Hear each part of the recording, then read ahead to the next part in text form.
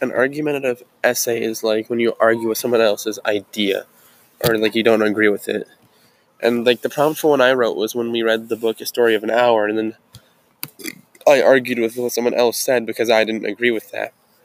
So I wrote about how like she died because of the shock of seeing her husband alive.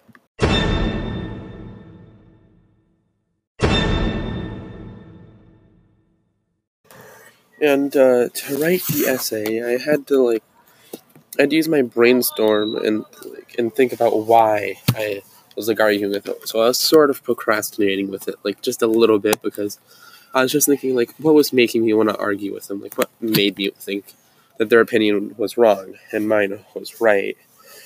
And I didn't really ask for any help or proofreading, but I did proofread it a few times myself, so that way I made sure it was right.